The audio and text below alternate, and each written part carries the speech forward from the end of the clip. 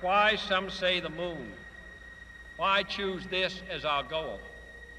And they may well ask, why climb the highest mountain? Why, 35 years ago, fly the Atlantic?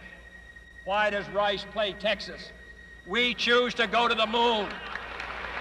We choose to go to the moon in this decade and do the other things, not because they are easy, but because they are hard. Because that goal will serve to organize and measure the best of our energies and skills.